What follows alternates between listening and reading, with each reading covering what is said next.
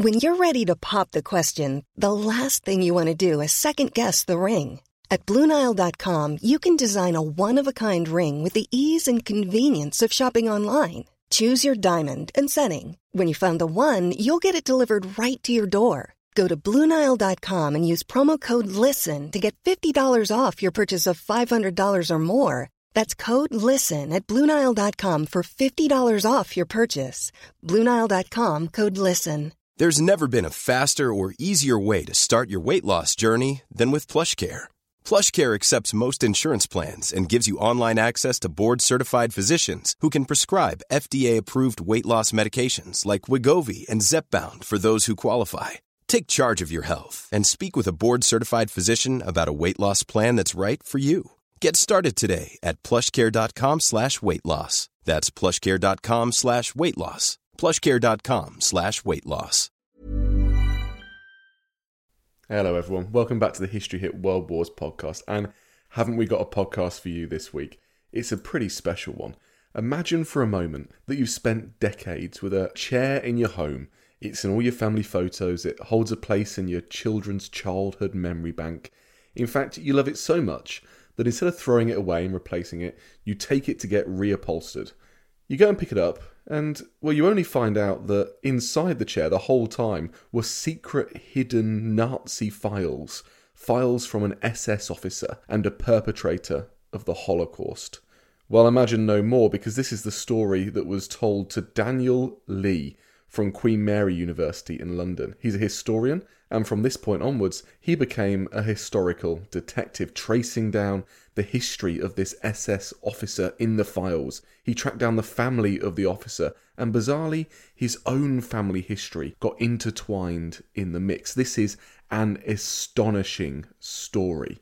Now, follow along online on Twitter at HistoryHitWW2, and you can follow me on Instagram at JamesRogersHistory. But now, here is Daniel Lee with the story of the SS officer's armchair, which just so happens to be the title of his new book. Enjoy!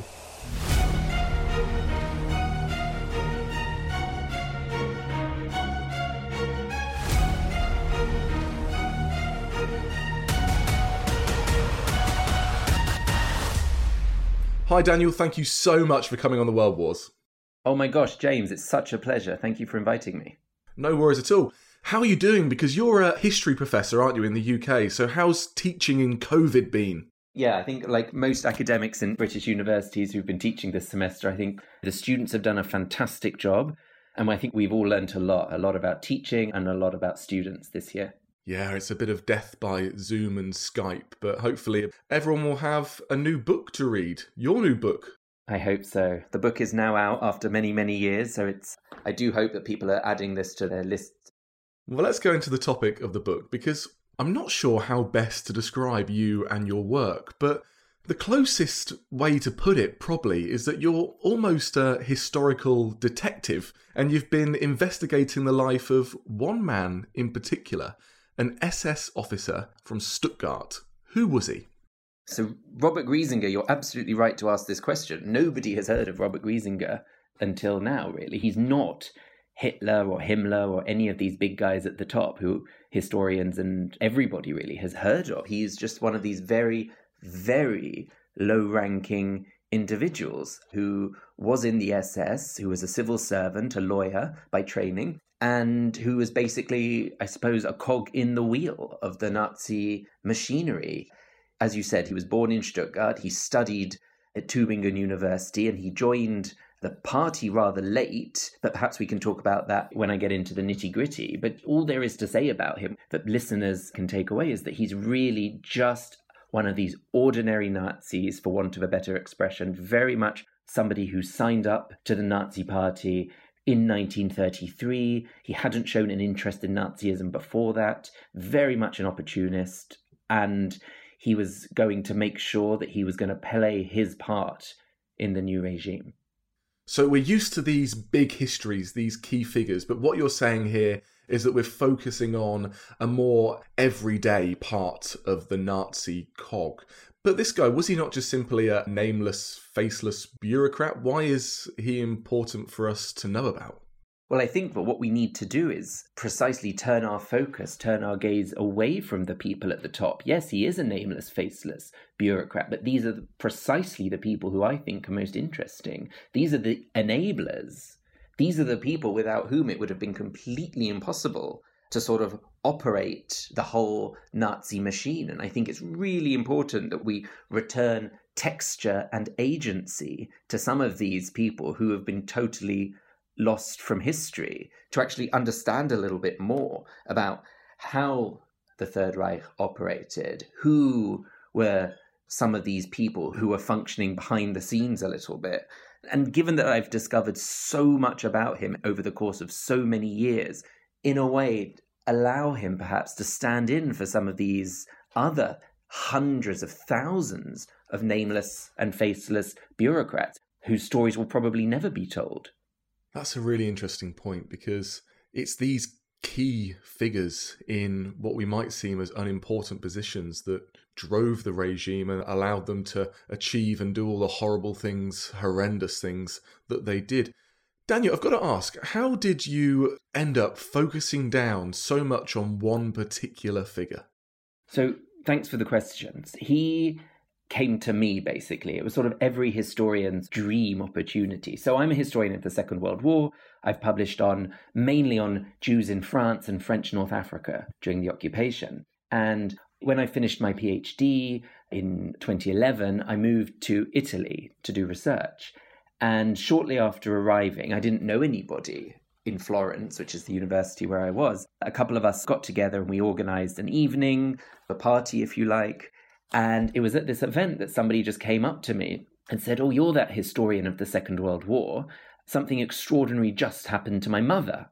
And I was thinking, gosh, okay, well, when you're a historian of the Second World War, as you know, people come up to you all the time and they want to share their stories with you. They tell you about grandfathers who are in the resistance or aunts who might have been deported. But these things happened many, many years ago.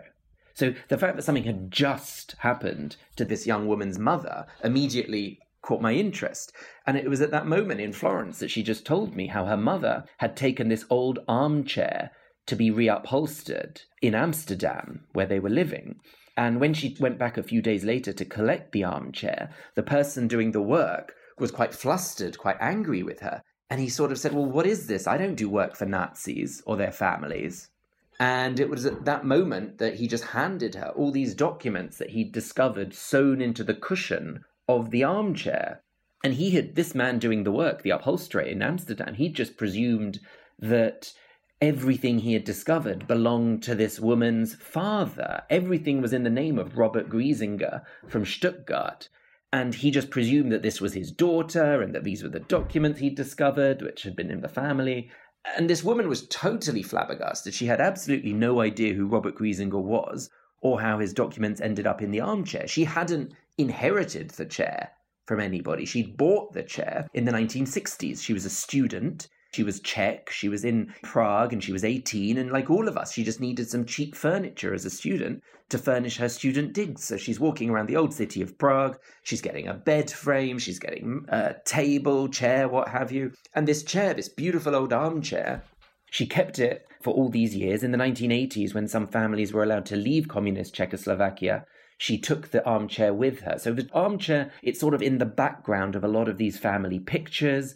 The woman who came up to me in Florence, she told me that, I had done my homework as a girl sitting on this armchair with these documents underneath me. I really want to know, who was Robert Griesinger and how on earth did his documents end up inside this armchair in my bedroom? Oh, imagine that. All those years in your house and you've got this SS armchair and the documents just sitting there. What were in the documents, Daniel?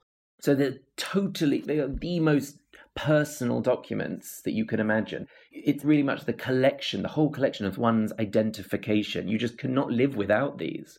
So we're talking passport from the mid-1940s. We're talking stocks and shares that had never been cashed worth a fortune. We're talking PhD certificate in law, all belonging to this one person. So really the kind of things that you would keep with you in your breast pocket, in your wallet every single day, not the kinds of things that you would necessarily put inside an armchair. So from these documents, Robert sounds like a pretty educated man and someone who, well, was relatively wealthy. What were you able to learn from his personal and family history that shows you why he went on this path into the Nazi Party and became an officer in the SS? So I had to do a lot of work to find out about his family history, because just tracing an ordinary person like Griesinger, who didn't leave much in terms of history and archives, or when you look at him online or in books, there's absolutely nothing there. So it really was a question of sort of rolling up the sleeves and going to do a lot of this archival work from scratch, going to Prague, where he had spent the Second World War. That revealed for me pretty early on, actually, that he was in the SS. So knowing that he was in the SS, I was therefore able to go to Berlin in the hope that I could find his SS file. And that was really key to this investigation, because in Berlin, as you know, as so many of your listeners know, most of the SS archives were destroyed, either by Allied bombings or by the Nazis themselves, the SS themselves, towards the end of the war, setting fire to their own papers. So I was really lucky that I managed to find Griesinger's entire SS dossier intact. And so this was my road into his personal life, into his background. It really, for example, it really showed how much was required of him to prove his Aryan ancestry. To be in the SS, of course, he needed to show where his parents were from and their parents, etc., just to make sure there was no Jewish or any other indesirable blood. And so one of the really interesting things I discovered there was his mother was born in Germany. His father wasn't born in Germany, and that I found quite interesting from the start, because in my head and in my previous research, so many of these Nazis, they had this ancestry in Germany, or at least in Europe, that went back many, many generations. Whereas what I saw with Griesinger was that his father was actually born in New Orleans, Louisiana, in 1870. And I was able to trace his family's roots in Louisiana all the way back to the 1720s. So a really long time that his family, or at least part of his family, had been in the American South. And doing archival research in New Orleans, as I'm tracing his family there, showed, again, a fascinating family, if you like. Really, everyone, and I mean everyone, was in one way or another involved in the slave trade. Almost all of his ancestors owned an enslaved person at one time or another. His grandmother, Robert Griesinger's grandmother, Lena, who he was extremely close to because she moved to Imperial Germany in the 1880s, she had grown up with an enslaved person in her house. Her father, looking through his archives, it was very clear that he had owned at least one enslaved person. So that's like the American side of his family, which was very important to him. It was an important part of his identity. And as he was growing up in Stuttgart, it really was one of these upper middle class, wealthy, conservative, patriotic, Protestant sort of Stuttgart notable families. It was, they were among the upper echelons of Stuttgart society. Robert's father was a military man who had fought in the First World War. And the First World War was a really, really important moment in Robert Griesinger's life, because Robert, like so many of these other people that turned eventually to Nazism, was born between 1900 and 1910. So this war youth generation that so many historians have written about, these young men who were too young to fight in the First World War, but boy, did the First World War mark them and mark the rest of their lives. The end of the war, the catastrophe, the humiliation, it just sort of really played a decisive role in their development. It was the collapse of all the certainties that they had known, and they were a generation that was shaped by this national humiliation and disorder that came about at the end of the First World War. So I know this is a very long-winded way to answer your question, but one of the most important sources that I had available to me was family papers. It took ages for me to find Griesinger's family. Like I said, he left no trace at the end of the war. And so eventually, one day in Stuttgart, I was in the archives and I was so frustrated by all the silences that I was finding amid the administrative documents that I picked up the local phone book and I just phoned everybody in Stuttgart with the last name Griesinger, until eventually somebody said, "Oh yes, that was my father's brother. Why are you interested?" Anyway, he invited me over to the house the next day, and this was amazing to finally meet somebody who was a close relative, and he was able to tell me, Griesinger's nephew was able to tell me about the existence of Griesinger's daughters, Jutta and Barbara, who were still alive. And after several months, years even, of backwards and forwards contact with the family, eventually I was able to have access to the family papers. And this included Robert Griesinger's mother's diary. She kept a diary from the day Robert was born until the day he went to university. So I had this amazing insight into the life of this young man growing up in the First World War, growing up under Weimar Germany, and just really understanding so much about him, which otherwise I would never have known. I've got so much to unpack there, Daniel. Number one, I think you're the luckiest historian I've ever interviewed, to be able to find those papers in the back of a chair, to be able to find his SS documents. And you're right, I've been to the German archives and there's just rarely anything there at all because it was all destroyed. Yeah. And then, well, this is where your detective work kicks in, to ring around Stuttgart and to find the family. Were the family not a little hesitant of you to start with? They must have looked to guard that history quite protectively. I think, yeah, absolutely. And I think this is why the chair was so important, because without this remarkable story of the documents being discovered inside an armchair, I think they would have slammed the door in my face and thought I was crazy. It was really wanting to know more about the actual documents themselves, the history of the chair, everything to do with that side of the story. I don't think you could just knock on a German's door today and find out about the family's past. I had these documents. We eventually returned them to Griesinger's eldest daughter. And I suppose there's definitely no spoiler to say that Griesinger died in 1945, because I say that on the first page of the book. So his daughters, who were very young when he died, they were born in 1937 and 1939. They grew up after the Second World War without a father. And so they tried many, many times with their mother and with other relatives to get information about their father, but it just wasn't the right climate for that in post-war Germany. But they really, really, I think, at a certain point in their adolescence, just gave up. They didn't ask any more questions. And so they are now in their 80s, and they've spent their whole lives wondering about their father, wanting to know more. And so all of a sudden, this British historian just shows up on their door with these documents, with this remarkable story of the chair. And this was an opportunity for them to interact with me in a way which perhaps they wouldn't have done otherwise. So I was able to ask them a lot of personal, deep family questions about the past.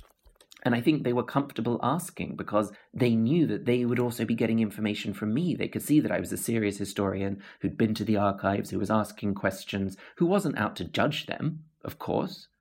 And I think we created a really special relationship here. And I think just looking at the acknowledgements to my book, they are the first people I thank. I could not have done this project without them. This is so interesting because you're providing us here with a window that we can look through into the world of an SS officer and their family during the Second World War. So what have you learnt about their life? What were their duties? What was expected of them? So Griesinger joins the SS in 1933, and he does so because he can't join the party. As I said earlier, he comes very late to Nazism. He's from this very right-wing background, this conservative background in Stuttgart, which is a part of Germany which already has so many parties on the extreme right that it's almost just that they didn't even need Nazism. When you look at the election results from the late 1920s, early 1930s, Stuttgart and the state of Württemberg, it never sort of votes en masse for Hitler like other parts of the country. It's always several percentage points behind. So what I'm saying here is that Griesinger didn't gravitate to Nazism particularly early, but when the Nazis took power in 1933, this was the moment that he'd finished his PhD in law. He was about to embark on this new career in the civil service as a lawyer, and he realized pretty early on that he needed to show some kind of support for the regime. And to do so wouldn't have been a particularly difficult thing for him, because as I've said, he comes from this very reactionary conservative background anyway, which loathed Weimar, which loathed communism, something very clear in his mother's diary. And so the fact that early on the regime was setting its targets on socialists, on communists, for Griesinger, this would not have been a big deal particularly. So he was able to sort of glide into this new regime, which by this time had banned party membership. So thanks to his background, thanks to his PhD in law, thanks to his family connections, he was able to join the SS. So he didn't even need to join the party. And what we see early on is Griesinger taking part in SS activities, sort of dipping his toes in and out. The SS at this time, in the early to mid-1930s, it doesn't have the same connotations perhaps as it does for many of us today, where we think of these men in black uniforms, the fact that it's a full-time occupation for many of these men. For most of the SS men in the general SS, like Griesinger, they would go maybe once or twice a month for an hour to their local SS gathering of their unit. They would listen to speeches, there would be songs perhaps that they would sing. They were always encouraged to bring their wives and children to the family events. So at this stage, it was very much more of they would pay their membership fees, they would turn up to meetings, at which they would wear their uniform. And if someone important came to town, they would be the bodyguards. They would line the streets of Stuttgart. But other than that, there weren't really many obligations for someone like Griesinger, who was in the SS at that time. It wasn't like someone who was in the Waffen-SS or someone who was in a permanent member of the SS, for example, in a concentration camp. Griesinger had another full-time job. That was his life. And just like so many other thousands of doctors, lawyers, and others, he only put on his SS uniform when he was attending meetings.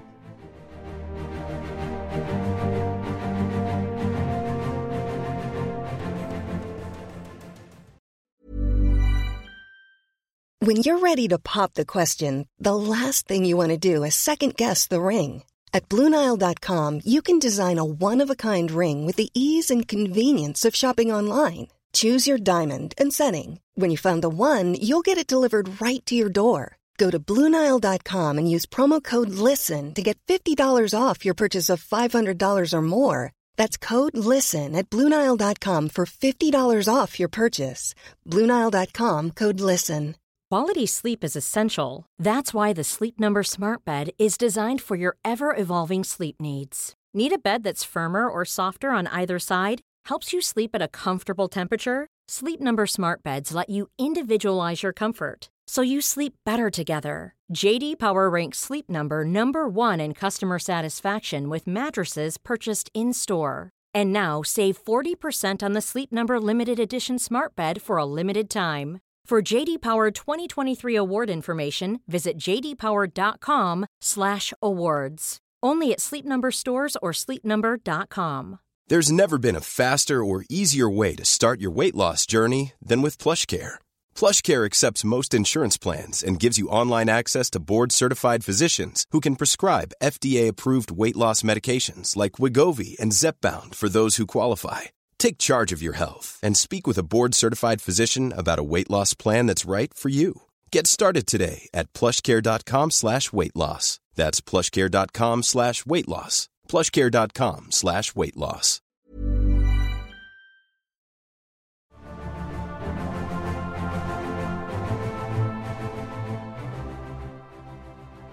So, as a member of the SS, but also a lawyer as well, what was his role? He wasn't a frontline fighter. Was he involved in things like anti-Semitic legislation? Yes, he was a lawyer at the Gestapo in Stuttgart, and he began working there in the summer of 1935. He'd been to England and France the year before to brush up on his English and French, and then when he returned to the southwest of Germany, he began this job at the Stuttgart Gestapo, which was run at the time by Walter Stahlecker, who went on to this horrific position invading the Baltic. And I think he was responsible for the murder of tens of thousands of Jews in Estonia and Latvia. Anyway, Griesinger joins the Gestapo there under Stahlecker. And a lot of what he's doing as a lawyer there is making sure that laws from Berlin, especially anti-Semitic laws, are being enforced locally. So he's not, for example, driving around the streets of Stuttgart, beating up Jews or communists or anything like that. He is very much tied to his desk But nevertheless, he knows exactly what is going on. So to give one example, the building where he worked, the Hotel Silber, this remains today. So many elderly people in Stuttgart in their 80s and 90s refused to even walk past it because they remember the stories they'd heard as children of the torture that took place in the cellars, in the basement cellars. So Griesinger wouldn't have been involved in any of that business. He'd have been upstairs at his typewriter, knowing all too well what was going on beneath him. So he was very much, from the mid-30s onwards, he was part of this clan of lawyers, 6-7 lawyers, Gestapo lawyers, based in Stuttgart, working closely together to make sure anti-Semitic laws were being implemented. And it was at this time that he got married and started a family in Stuttgart. This, to me, doesn't sound like your typical banality of evil narrative. It doesn't sound like somebody who's a bit of a Jobsworth, who's being told what to do by those up above and just mindlessly putting it into action. This sounds like somebody who's got a family history of racism and who is an active Holocaust perpetrator. Am I right, or is that unfair? No, you're absolutely right. Not only is his anti-communism, his anti-Semitism extremely ingrained from what I'm seeing from his mother's diary, and then the connections he makes at university. He goes to Tübingen University. You wouldn't have found a more anti-Semitic university. They didn't even allow Jews at that university. He joins this dueling society, again, one of the most right-wing, anti-Semitic, monarchist that was available to him. And again, anti-Semitism was everywhere in his youth, especially at university.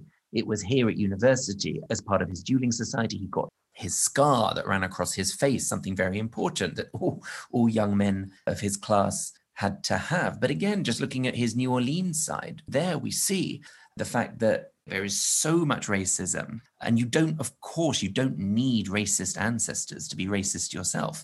But nevertheless, I think that some of the stories he had inherited about the family's past in New Orleans, some of its connections with slavery, the differences between races, a lot of this would have resonated with Griesinger and with his family when the Nazis came to power and began to put into force some of their own racial legislation. I think what's fascinating about your book is that we so often hear these broad narratives about just how much the First World War affected people's lives and how it led to the rise of Nazism. But your book really is kind of where the rubber meets the tarmac, and we can see how this develops day to day, year by year in Nazi Germany.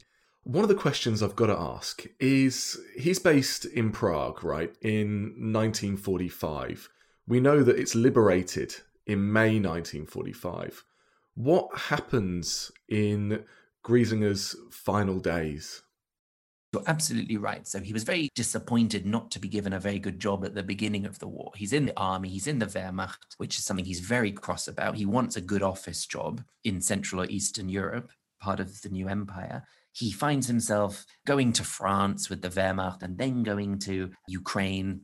And it's only in spring 1943 that he really feels as though he's made it. He gets posted to Prague as a lawyer at the Ministry of Economics and Labour. And he's there for 2 glorious years. And we're talking, Prague isn't like any other city in Hitler's Europe. It's even better than Paris in terms of German theatre, German cinema, German music, architecture. His daughters would go to the best German schools. It was too far away for Allied bombs to really make any difference to his life. So it really was a terrific posting. We see, even from the documents discovered in the armchair, just by looking at his passport, we see how much traveling he was doing at the time around the protectorate. We see, for example, that even he was able to go on a family holiday in July 1944 for a couple of weeks. So after D-Day and the liberation of Rome, he takes his family to Liechtenstein, which is where his wife's parents were living. And even at the beginning of August 1944, they still return as a family to Prague. But things obviously begin to change when we get to spring 1945. His wife and daughters leave Prague. They head back to Liechtenstein. And this is something that his eldest daughter especially really remembers, these final days of their life as a family together. She really remembers the last time she saw her father. But after 6 years of brutal, horrific occupation by the Germans, Prague in May 1945 was a very difficult place to be if you were German. A lot of people had fled or evacuated by that time. Many had gone into hiding. And so there are many accounts of Germans being rounded up on the streets of Prague once the partisans were there, once the Red Army had arrived. There's cases of mass shootings, mass killings, rapes, etc., taking place against the German population. Then you have cases of tens of thousands of Germans being rounded up and taken and placed into camps in really terrible, terrible conditions. Of course, the conditions were not as bad as they had been for the Jews, perhaps in Theresienstadt and other camps at that time, but they were still pretty horrific nonetheless. Lots of deaths, lots of killings took place. And so Griesinger finds himself at that moment in a camp. We know that he died in September 1945. And there are lots and lots of cases, even as late as September 1945, so months after the liberation of Prague, where Germans are still being executed. So not just being hanged after a trial or whatever, they're actually having summary executions. And the last time I find Griesinger, he's in a hospital in Prague in September 1945. And his family, the Griesinger family in 1946, had sent somebody to Prague to investigate exactly what had happened to Robert Griesinger. And the information they discovered in 1946 was that he had been shot and thrown on a mass grave. Now, just exploring local archives in Prague, on no document will it ever say that. I never discovered anybody who was shot and thrown on a mass grave from a hospital. Often it would be listed that they had contracted contagious diseases. It never said cause of death, partisans broke in and shot somebody. It would say dysentery or whooping cough or something like that. So there are many cases we know that people were killed. That's not always the cause of death. So we know, for example, that in hospitals, it happened on more than one occasion that Germans would be taken from their hospital beds, either by the Red Army or by Czech partisans, and they would be taken to the top floor of the hospital. And at the bottom floor, you'd have the partisans and the Red Army with their guns pointed upwards. And then the German would be thrown from the roof, and there was a competition to see whether he would die either by a bullet hitting him while falling or whether he would smash onto the floor of the hospital ground. It sounds like absolute chaos. But of course, you say about the life of Riley led by the SS officers and the German occupiers, but for the Czech population during those war years, it was, far from a good time, was it? Absolutely. No. Especially before Griesinger arrived, when you had Heydrich in power in Prague, it was absolutely brutal. And it was even worse after Heydrich was killed. The reprisals against the Czech population were horrific. It sort of really got rid of any more resistance to the Nazi occupation, which was not the same elsewhere, Yugoslavia, Poland, etc., where there was a much larger resistance network operating. By the time Griesinger arrived in March 1943, again, the resistance had been wiped out. So Griesinger had a very unceremonious end, but what happened to his family? So his wife and daughters managed to leave Prague. They end up in a village. They're on their way to Liechtenstein, but the driver won't go any further because of the Allied bombs. And again, so much of what I discovered was from family papers and from interviewing his daughters, who were able to tell me exactly what they had lived through at this time. So they found themselves up in the Alps from about April 1945. They were in Bavaria, in the south of Germany, and they became very, very ill at that time. They were on the road with millions of Germans whose homes had been bombed. They had hardly any food, no money, etc. And they just waited and waited and waited because they were very unwell until Gisela, so Robert's wife, her father, who lived in Liechtenstein, was able to come and get the family. And of course, they had no idea what had happened to Robert. They thought that Robert was going to meet them in Liechtenstein or in Stuttgart or something at the end of the war. But of course, this never happened. And so one day they discovered that he had died, and then the daughters wanted to know more about their father, but they grew up not knowing about their father. They tried to ask questions. Their mother married again shortly after the Second World War. And so there were never any photos up of their father. She had more children. There was still a need to get more money in every day. So post-war life was an extremely difficult place for the Griesinger daughters. And I think eventually they just weren't able to ask questions. They had to give up asking their questions. How had they remembered their father? And did your research change their perceptions at all? Or was this something that was just a dark, untold part of their family history that they just didn't really talk about? Was your research quite shocking to them? I think, yes, it was quite shocking to them because, as I said, he died in 1945. The girl's mother remarried very quickly. There was no photo up of their father. But just like so many German children at that time, there really was this silence that existed throughout so many thousands of German families where they just didn't talk about the Nazi past. Children were dissuaded from asking questions, like, don't ask your father, you'll upset him if you bring this up at dinner or whatever. So I think they weren't the only ones having doors closed when they attempted to find out more about him.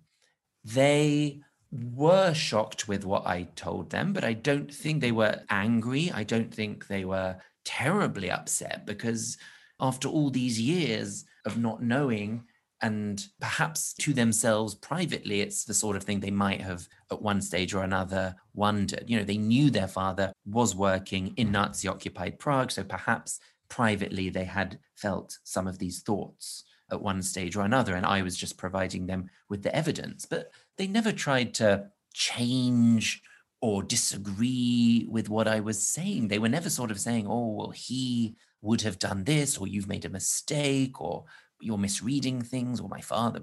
You know, they were really very much sort of accepting the information that I was presenting with them as fact. They really were. And they were trying to get their heads around it as much as they possibly could, because especially Griesinger's oldest daughter really was a real daddy's girl, really remembered her father, always remembers wanting to please her father as a child. They were extremely, extremely close. So I think this information probably came as more of a shock to her than to her younger sister, who has few, if any, memories of her father. If anything, when I'm presenting her with this information, she kept repeating on more than one occasion that it felt as though I was telling her about a stranger, somebody who she had no connection to. So she was able to treat the information in a different way, perhaps, from her older sister. Well, I'm sure you were able to give her older sister a little bit of closure on quite a disturbing chapter of her own personal history. She actually used the expression on more than one occasion. She would thank me, etc. And then she would say stuff like, you are giving me back a piece of my past. It feels like I'm getting a message in a bottle. Daniel, I've got to ask you, because there's a remarkable moment in the book where your own personal family history intertwines with Robert's. Yeah, thank you for asking that, James. Absolutely. This is definitely something I was not expecting. As I said at the beginning, I'm meant to be this professional historian who writes about other people's families, which are always so much more interesting than my own. So I was never expecting at all to write anything about my family in this book. But when I'm plotting Griesinger's route east into Ukraine in June, July 1941, I was looking at the route and I had like little pins marking the map to show where he was going. And what was amazing was the letters that I was discovering and the memoirs from his exact unit. What had they seen? What was happening in Ukraine at that time? And the amount of anti-Semitism, the amount of executions that was taking place against the local Jewish population by his own unit, like this idea that the Wehrmacht, the soldiers, were somehow conducting this gentlemanly war against the Red Army is total nonsense. And I think so many brilliant historians in the last 20, 30 years have done a fantastic job of showing what the Wehrmacht was actually capable of at this time, especially when the Jewish population was involved. And so my family, my grandparents were all born in Britain, but none of their parents were. And one of my great-grandfathers, he came to Britain from a small village near Kiev. And I knew the name of this village, and I was just amazed to see the largest country in the whole of Europe, Ukraine, that one day in July 1941, Griesinger's unit stopped at this exact village and stayed there for an entire week. And I really, at that point, wanted to know much more about my family. I'd never asked questions until that point. I knew my family were in Britain during the Second World War. And I think, like so many of us, when we think about family history, it's always a very vertical thing. We sort of think about our parents, our grandparents, our great-grandparents. But what happens if we do push some of these horizontal doors? What about people's uncles or aunts or cousins? What about my great-grandfather's brothers and sisters? You know, what happened to them? Did they leave Ukraine? Did they stay there? Did their eyes meet Griesinger's when he was there in July 1941? So again, this is something I write about in the book. I'm really curious to know more about this family of mine called Pugac, who stayed in Ukraine and didn't leave for Britain at the beginning of the 20th century, and who were still living in Ukraine in 1941 when Griesinger arrived. That's amazing. So you didn't just delve into Griesinger's family tree, but you're able to really provide some light on your own family history as well. Absolutely. No, it was something totally unexpected, but goodness, was it extremely rewarding. Well, I think you've given us all back a piece of the past, because you said it right when you said that this sort of history has been silenced by, understandably, by the families who had to go through it. And you've illuminated this hidden part of Second World War history and that everyday root of evil in Nazi Germany. Thank you so much, Daniel. Where can people read more about this? So my book is available to buy, The SS Officer's Armchair, and it's available at all good bookshops and online. Brilliant, Daniel. Thank you so much, and I can't wait to get you back on the World War soon. Thanks, James. It's been such fun.